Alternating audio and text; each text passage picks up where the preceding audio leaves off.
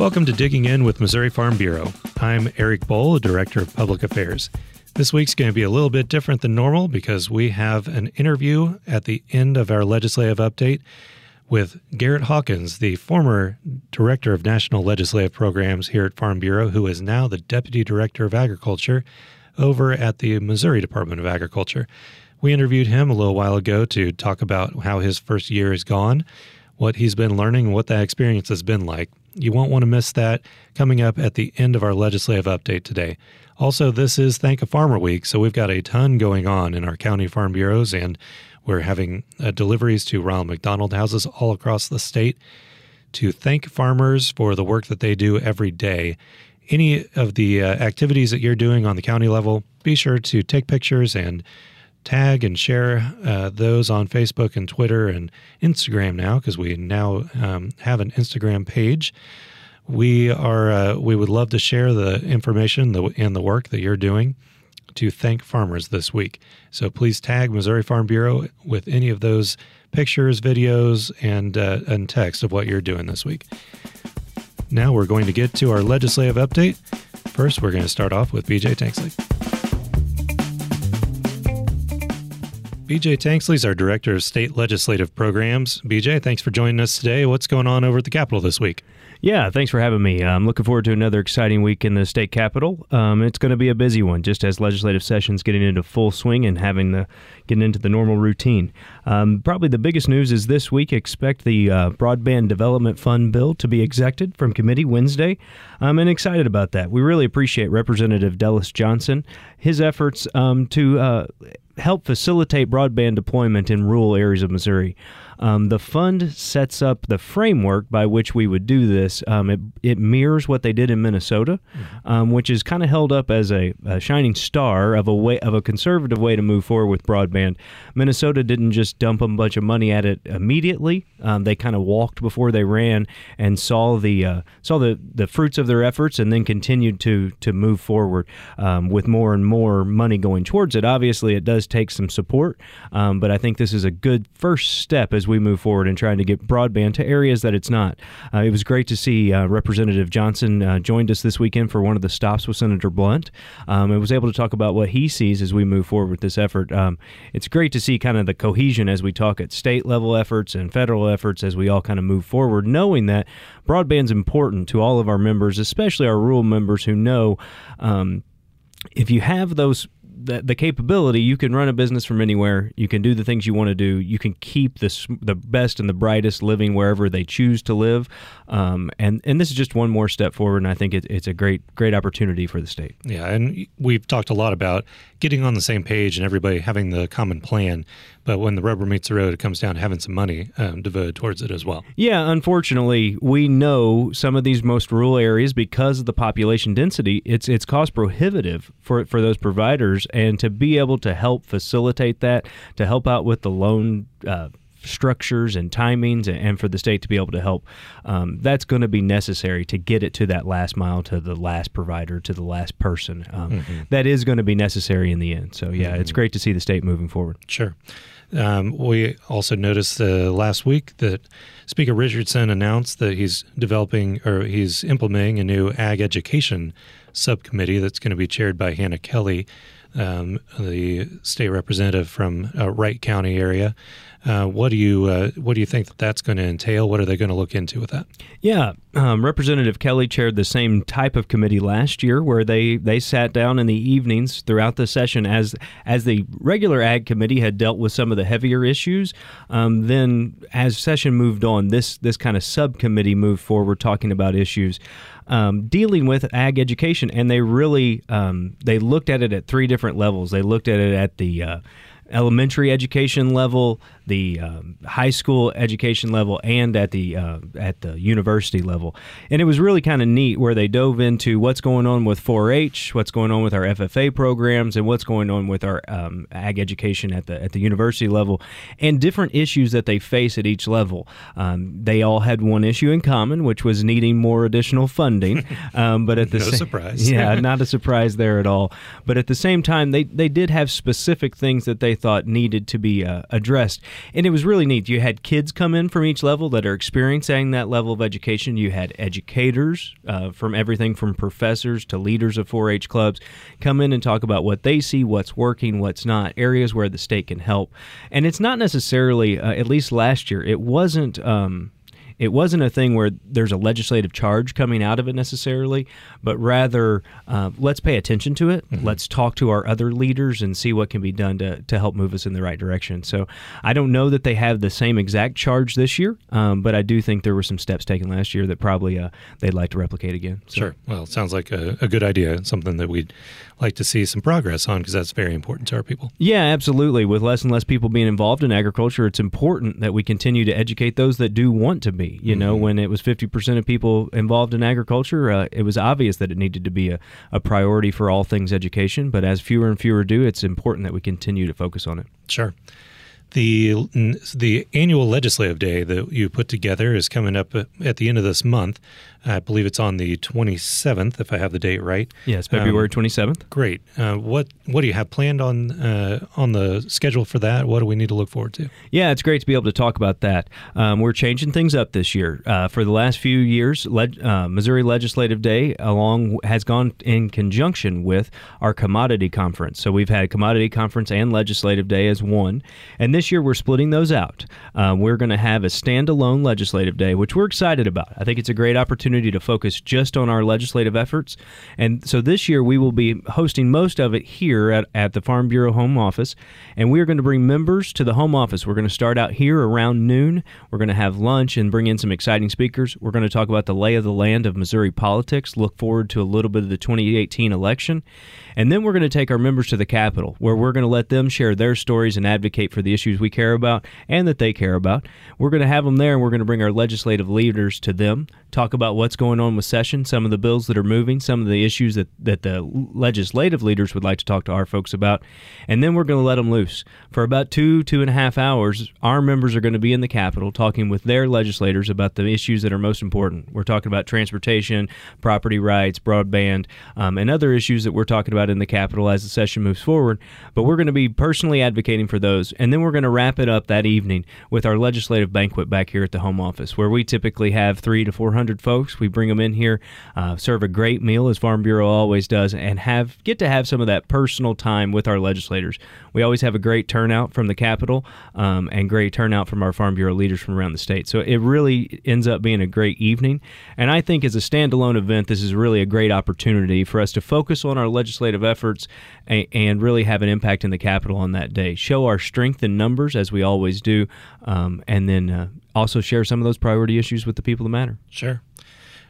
Is this an event that's open to any of our members, or do you have to have a special invitation to attend? Yeah, it's open to all members from around the state. Typically, we have Farm Bureau leaders from county leaders that come up, and we'll be sending out those invitations.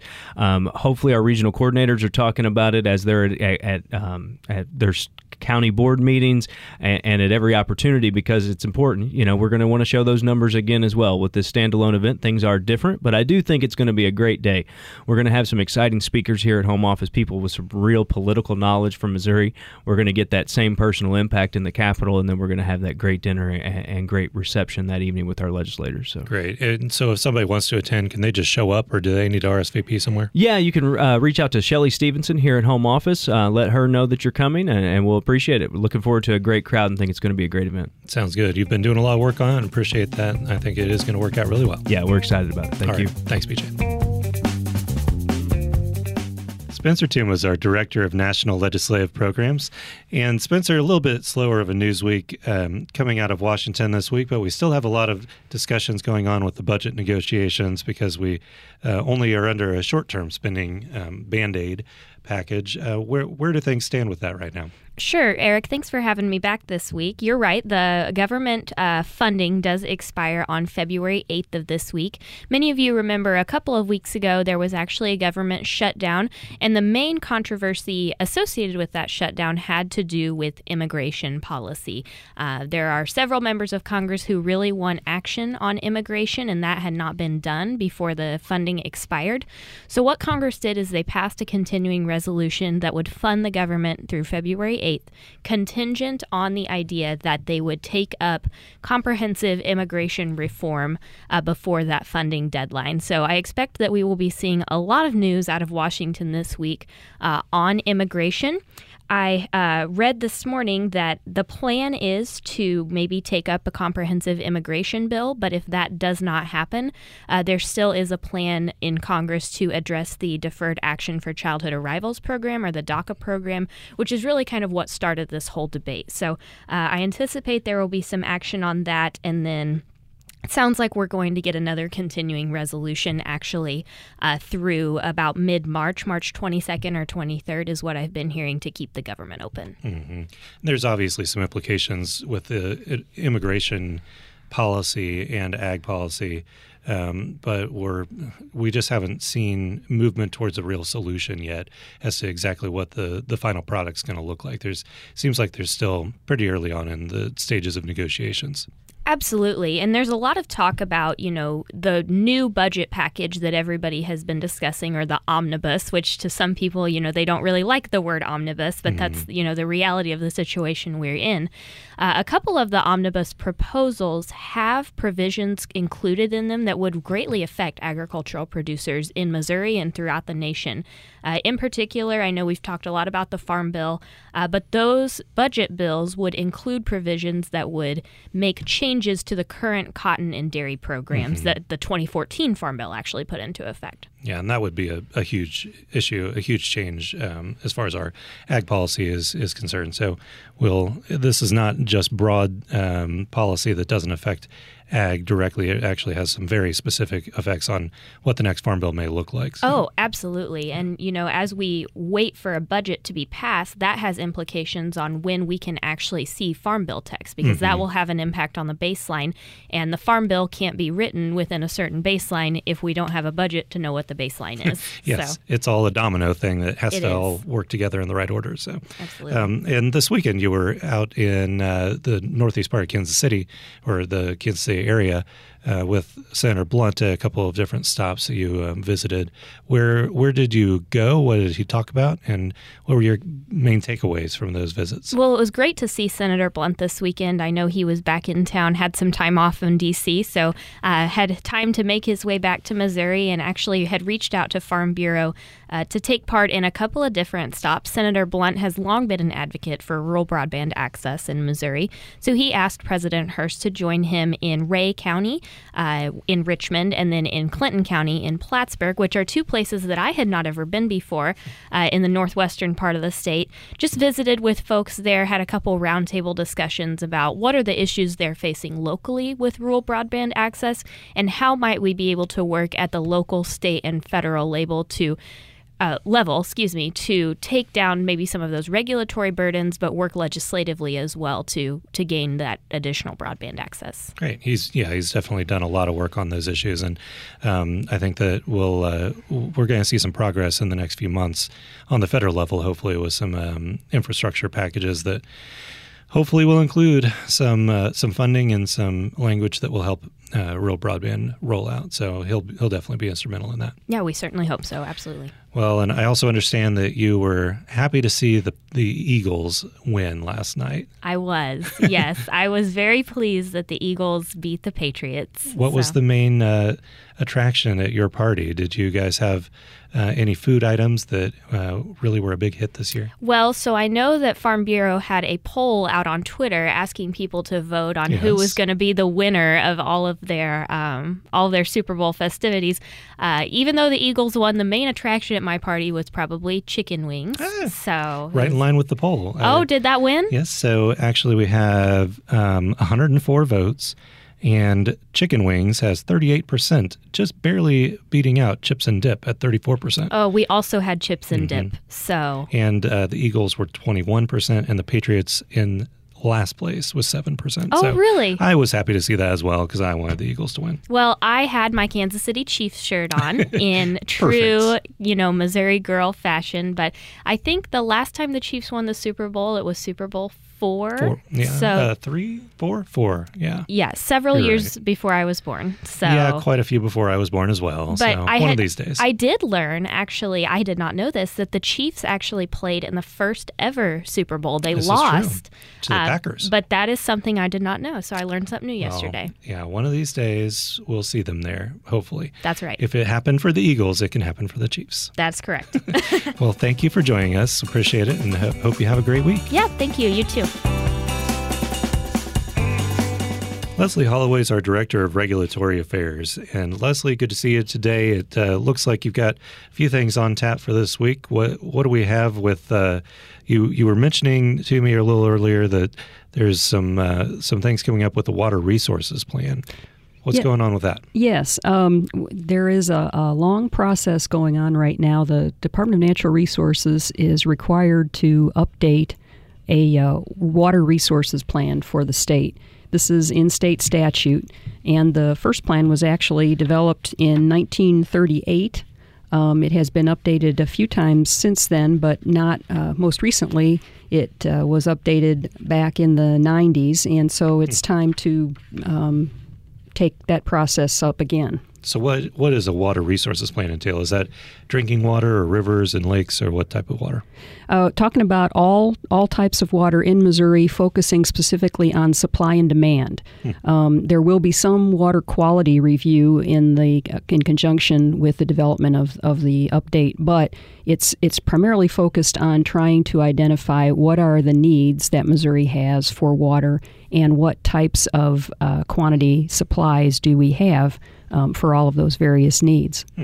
Yeah, that's actually a really interesting topic that Missouri hasn't had as many problems with as a lot of other places around the country, just because some of the resources we have are strong. But it's something I think people are starting to pay a little more attention to as problems get worse in other areas. Absolutely. Water is becoming a scarce resource in some parts of the country, and Missouri is fortunate to have a pretty abundant supply for all of the uses, all the demand that we have. But there are other parts of the country we know that would like to have access to Missouri's water. And, as technology advances, trying to get that water to other places in the country is not out of the realm of possibility. So we want to make sure that we know what we need, what we have, and what the laws are that pertain to the uses of that water. Yeah, that's important to get ahead of rather than waiting until it's too late. And I think a lot of other states are experiencing that right now. So fortunately, we're on the leading edge of this instead of playing catch up. Yes, and this is a long-term process. The department started holding meetings with various groups that have interests in water, including agriculture, started holding meetings last fall. And it is expected to extend through 2018 into 2019. I believe the final report is anticipated in 2019. But then the report has to go to the legislature. So it has quite a lengthy and thorough process to go through. Great. Well, we also have some things going on with monarch butterflies. What have you been working on with that?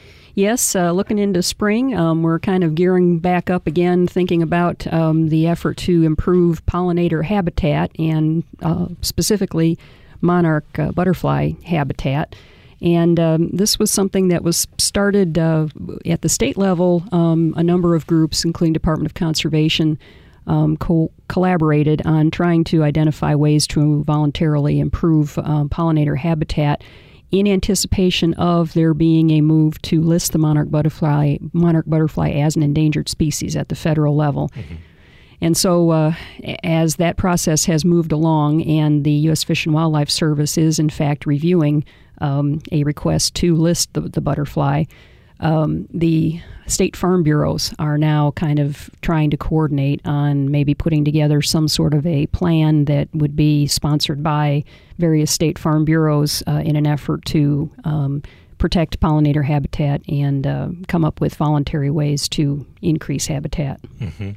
Well, it's a good project. Again, trying to get ahead of it instead of waiting until it's too late. Once a species gets listed, your hands are much more tied as to what you can do about it. Yes, that's exactly right. And Department of Conservation has the opportunity to put resources to this kind of a project right now, and there are a number of other groups that are also interested in doing that. The ag groups are working with them, as well as the other organizations that are trying to find ways to help landowners put those types of projects on place on their property. And so we are fortunate to have Department of Conservation to work with on this project. In Missouri, a lot of states do not have an agency of comparable status as we do to be able to have access to those types of resources. Very good. Well, appreciate the work you're doing on that, and hope you have a good week, and look forward to talking to you again next time. Thanks, Eric. We recently sat down with the former Director of National Legislative Programs for Farm Bureau, Garrett Hawkins, who is now the Deputy Director of Agriculture at the Missouri Department of Agriculture. He had a lot of great insight into his first year on the job, and here he is to tell you about how that's been going for him. Garrett, thanks for joining us. You bet, Eric. Glad to be with you. Well, I can't believe it's taken this long to get you in the chair and sitting in for the podcast. We're obviously, you've been a big part of Farm Bureau for many years and now have moved over to the Department of Agriculture, and wanted to kind of get to know how things have been going and how that all came about. But why don't you tell us a little about your background and what you did before getting into the department? Okay, so I spent almost 14 and a half years with the organization, with Missouri Farm Bureau.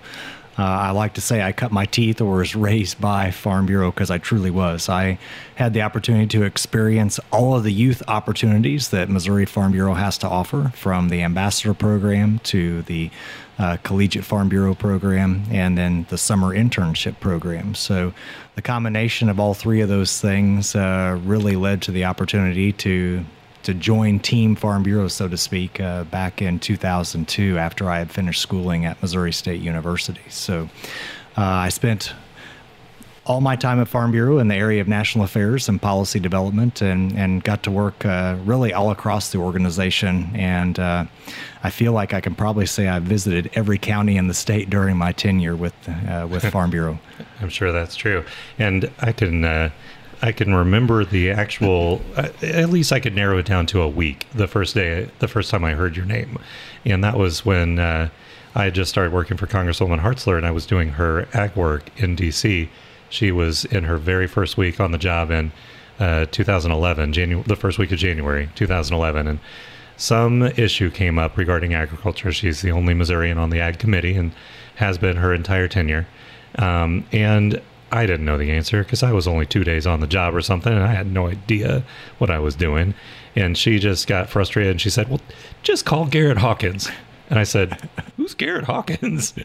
And sure enough, she gave me the number, and I called you, and you knew the answer and were so friendly and helpful. So I was very appreciative that you made me not look completely dumb, and were very helpful and continued to be very helpful through the years that I was on the Hill.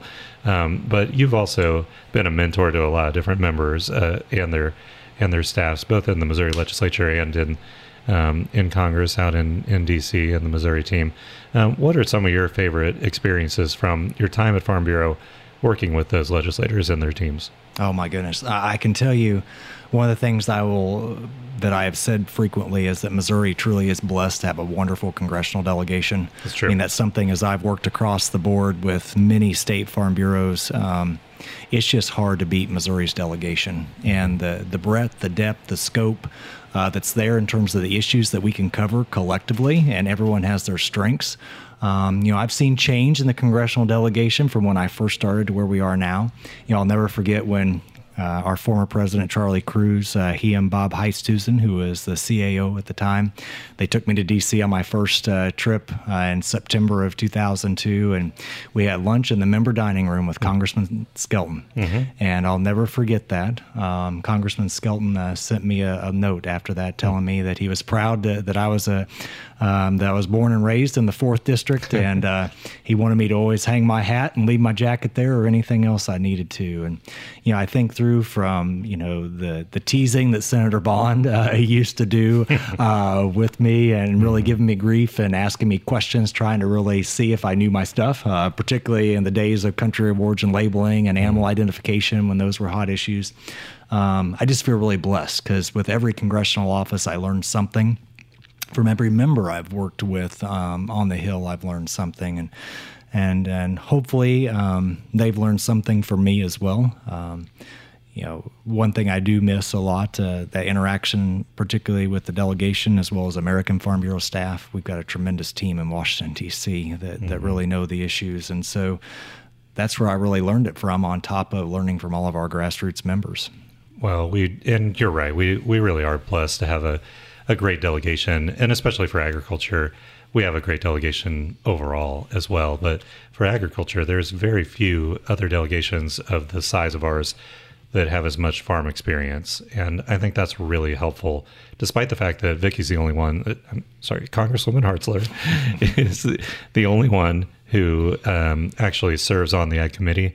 Having that actual experience in their daily lives is really valuable, to at least be able to tell their friends and their circles of influence why an issue is important, because they understand it from the deep level that only a farmer can. So we are very fortunate to have that. And I also am proud to have been born and raised in the 4th District. So we have that in common as well. So you've been in this job now for about a year as Deputy Director, not quite, but coming up on a year. Obviously, you had spent your entire career at Farm Bureau up until then. What was it like transitioning into a new job, and what were some of the biggest challenges of just moving over into a new position? Well, I can say with all assurance, it was like drinking from a fire hydrant on day one, and it's continued to be like that. But hopefully you can feel the smile on my face, because it's a good challenge in the fact that I'm learning every day. I've had the chance to work on state issues, some through the years, and some work in the state capitol, but this has given me a much more well-rounded perspective, I think, of agriculture policy from a different side, and the fact that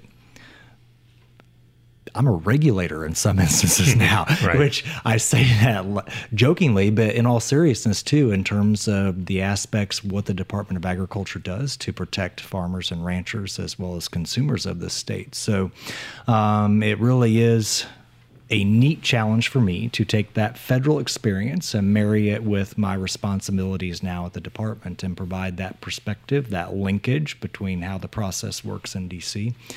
You look at a lot of the work of the department, a lot of it is on behalf of different arms of the federal government. We have cooperative agreements with the U.S. Department of Agriculture, Environmental Protection Agency, Food and Drug Agency, or Food and Drug Administration, and that's to carry out work on their behalf. And I hear time and time again that people want our people, they want Missourians on the ground doing that work. And so just in my 9-10 months, I've learned tremendously on this uphill climb of trying to make sure that I'm serving Governor Greitens and Director Chin, but doing my best to serve all Missourians in this role. Well, it's obviously there have been some ups and downs and some tougher times than others over the past few months. What are some of the things that have really been the most challenging to you? And I have a guess as to what your answer may be, but what have been some of the hardest days you've had? Well, even for me, as Director Chin's deputy and really chief of staff, learning to manage. We have 350 people throughout the Department of Ag, and so learning and honing my management skills and empowering employees is something that Director Chin and I take very seriously. So that's been one thing that's been a challenge, but a fun challenge, because I'm truly learning from others and how I can better empower them and better communicate. From a policy standpoint, clearly, when you talk herbicides and the responsibility that the department has in that arena, dicamba has been a real challenge. That's the one I was thinking. Yeah, you were waiting for me to get to it. When's that work going to hit? But I really hope that the ag community, our farmers and ranchers, see that from action taken this summer to where we're at today, that this department takes these issues seriously. And we look at it from the farmer and rancher perspective, because Chris and I are farmers. Our families' livelihoods depend on agriculture. And And we challenge our staff to look at these issues, as difficult as they are, and we look at them from all sides. I mean, literally, we'll have a war room set up, and we're got Post-it notes, and we're writing on papers and posting them and weighing all possible options. And that's also on top of being accessible and making sure that we're being out in the countryside, meeting with people and hearing what people have to say. And so I hope that while dicamba, as difficult as it is, it's probably one of the most difficult policy matters I've ever dealt with, I hope people see that this department is serious about listening and also putting forth deliberate, thoughtful policy each and every time. You know, we're not afraid to confront a challenge, and whenever we make a decision, we're going to own it. And truly, that's how I see with dicamba. Sure.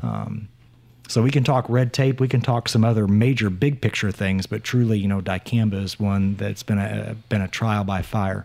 Yeah. That's forced us in a good way to have new discussions with other state departments of agriculture, as well as EPA, relationships that I never thought we'd have.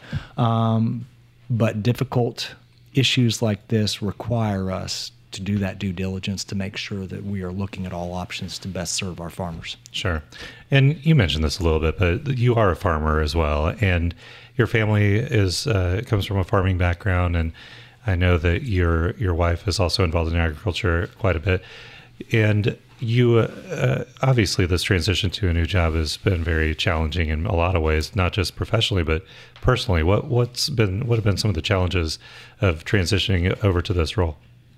So family-wise, Jennifer and I made the decision to move home to the family farm about a year and a half ago. So while I was still working at Farm Bureau, she decided to take a step back from teaching high school agriculture full-time.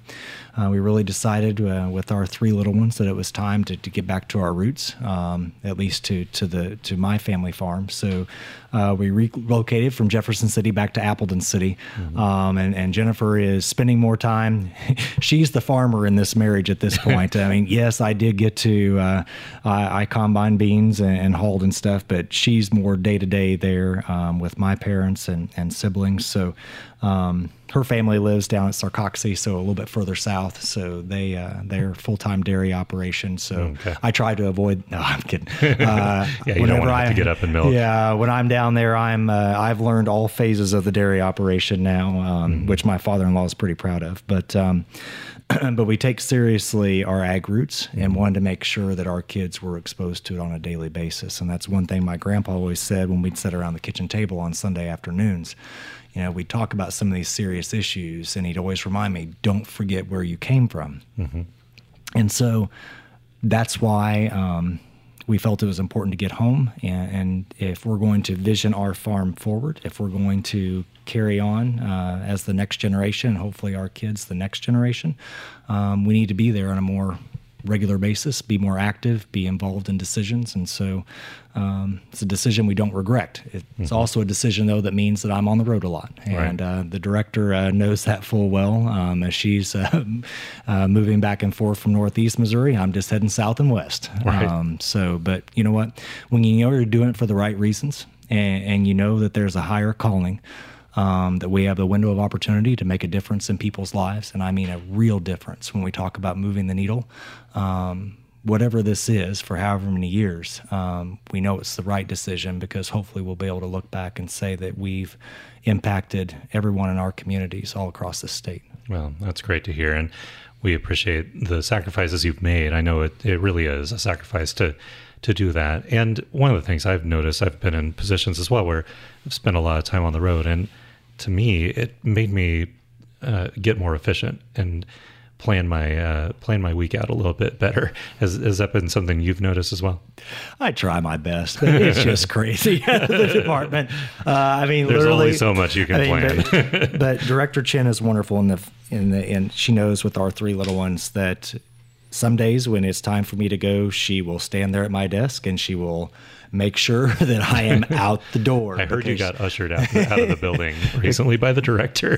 Because family is so important. Yeah. I mean, we can't sacrifice our families ultimately. Ultimately, when we're trying to make agriculture and our communities better for our families, the last thing we want to do is sacrifice our families in the process. So I do enjoy the time on the road. I catch up on podcasts. Good. I do catch up on audiobooks. And of course, it's spent time making up on phone calls. Right. But we need better cell service in rural Missouri, and that's why Director Chen and I are making sure to talk about that a lot too. Absolutely. Cell service and broadband would be very helpful. So what are some of the things you like the most about the position? It's diverse. It's never the same every day. There's always a new challenge every day. And you know, what I really like, Governor Greitens is so aggressive in terms of really trying to make government more efficient, to make it operate more like a business, from the cabinet level on down through leadership. We talk about the citizens first. It's my Missouri, and it's the people's money.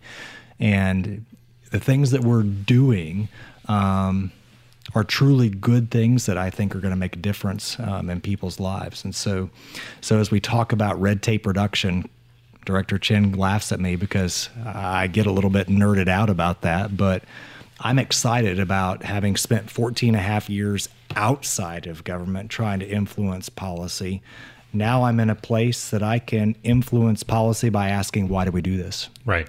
And it's a very different perspective. It's a very different perspective. So from regulatory reform to the organizational health index, in terms of what's really geared for is empowering employees. How do we make state government better by empowering employees?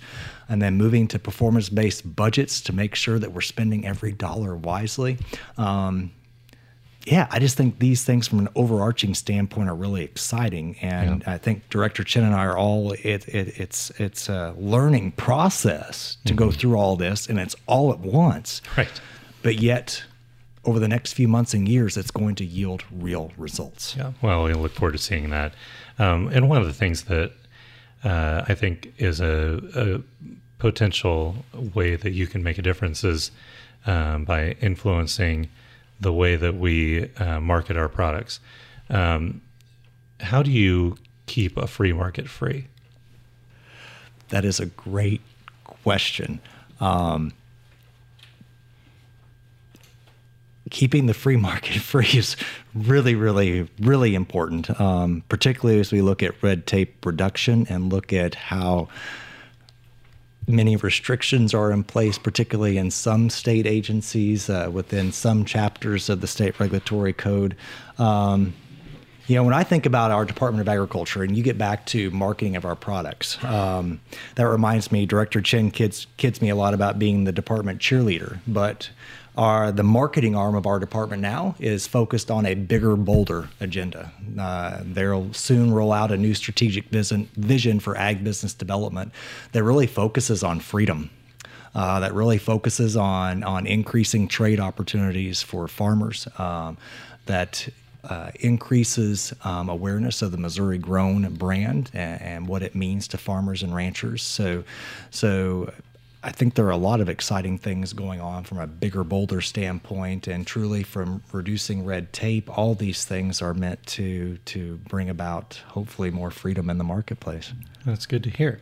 Well, and you also mentioned the performance-based budgeting, which is something that I know the governor has been pushing quite a bit across state government in all the departments, but to be honest, I don't entirely know what exactly that means. Could you kind of give us some insight into what performance-based budgeting is and how you do that in a state government?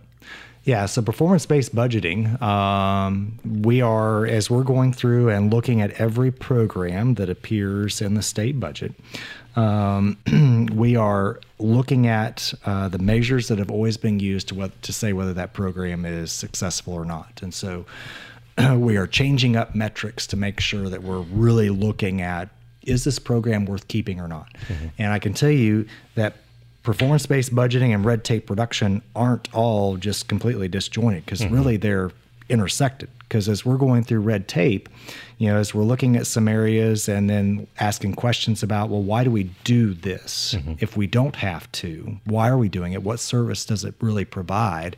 And then you look at the outcomes, the metrics. It's helping us ask the right questions in terms of, well, could we better use dollars over here rather than with this program? And so over the next few months, as we roll out our regulatory reform, what we're putting through the rulemaking process, you're going to see that there may be a few programs where we've said, based on the performance measures, based on the regulatory standpoint, that we're going to recommend that Missourians put on the chopping block, that perhaps they're not good use of taxpayer dollars. So they're really not too far off. It's just mainly when we say performance-based budgeting, it's just a better way of saying, are we using your dollars efficiently? Sure. And that's something I've always really struggled with during my time working in government was, what exactly is your measure of goal? What's your goal? What's your measure of success? Is it because you don't have that profit number to determine whether or not you were selling enough product or making a profit? Yeah. You are there to serve the constituents. But what exactly does success look like? So how do you come up with those metrics? How do you define success? Lots of meetings. Yeah, I'm sure that's true. I mean, it's been tough to get our arms around in some programs. So you look at Agri-Missouri and Missouri Grown, and you look at participation in those programs, but then you really try and figure out, well, what is the end value?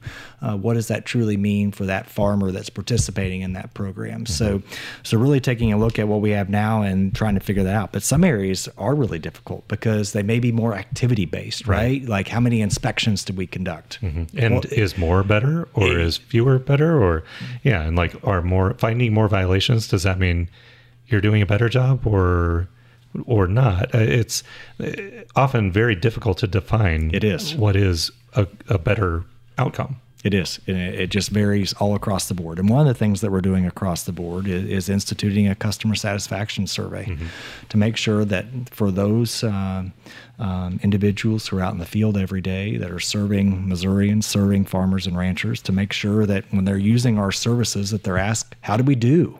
Did we have prompt service? Did we follow up in a timely manner? So you may think that maybe that's only for business, but from a government standpoint too, we want to know, was our interaction, was it worthwhile? Was it friendly? So that's something that we're also instituting, and that will be a piece of the metrics that we're using. And if you do really look at the real ultimate role of government as being to serve the people, then it makes sense that customer service satisfaction would be a good metric to measure. So hopefully that'll pay off some benefits and you'll see some results there soon. But it's sort of an ephemeral thing to measure. It's sometimes hard and it's by definition subjective. So hopefully you will be learning some things from that, but you may end up tweaking things as you go along before you get there. And we know that it's going to be a learning process. So for the most part, we're trying to establish these baselines so that we know, where to go. And again, we're going to adjust as needed. There's nothing that's truly set in stone, so to speak. Right. Well, thanks again for taking the time to join us. I really do appreciate it. It's been fun to see you transition into the new role, and we've loved seeing you and the director over in the department, and someone that we know, a friendly face to at least talk to, even if we may not always come out on the same side of everything. At least we know that you've thought it through and are trying to make the best decision for the entire state. So we appreciate the work that you're doing. Thank you, Eric. And before we go, is there a good place if people want to learn more about the work you're doing or your social media? Are there places that we could direct them to? Yeah, so agriculture.mo.gov is our landing spot online. Truly check it out. We'll have everything on there from consumer alerts to the latest information on red tape reduction and rules that we're getting rid of. So we want to make sure that Missourians are paying attention to that page, because it's going to have essentially a running timeline of everything that's in the hopper that people may or may not want to comment on. Of course, on social media, follow us on Facebook and Twitter. Director Chin obviously has a tremendous following, and so make sure to check us out because our team does a great job of trying to amplify the message of agriculture right along with Farm Bureau and our commodity organizations. Well, we appreciate that. Great. Well, thanks again. We appreciate you taking the time to sit down with us. Garrett's been a great friend to us for many years. It was great to talk with him. Hope that you enjoyed listening to his impressions of his first year on the job. Have a lot going on this week at Farm Bureau. This is one of our busiest weeks of the year. Thank a Farmer Week, as I mentioned earlier, is going on all week. Please be sure to tag Missouri Farm Bureau when you're sharing any of the activities that you're doing on social media so that we can share those things and show people just how much people appreciate the work that farmers do. We also have our Young Farmer and Ranchers Convention, our conference at the end of this week at Tan-Tara. It's the 9th through the 11th. Keep an ear out for our, we're going to try to do a preview of that here in a couple days on a special edition of a podcast.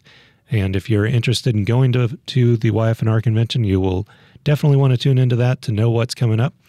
But that is the 9th through the 11th, the end of this week at Tan-Tara. And as BJ talked about quite a bit, we do have our annual Legislative Day on February 27th.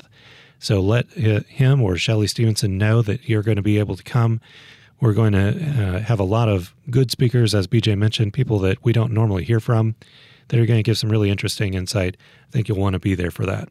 And as I've mentioned before, the Ag in the Classroom mini grant applications are due the end of May. So make sure to let your teacher friends know about that so that they can get their applications ready to go and submitted well ahead of time. Don't want to wait on that.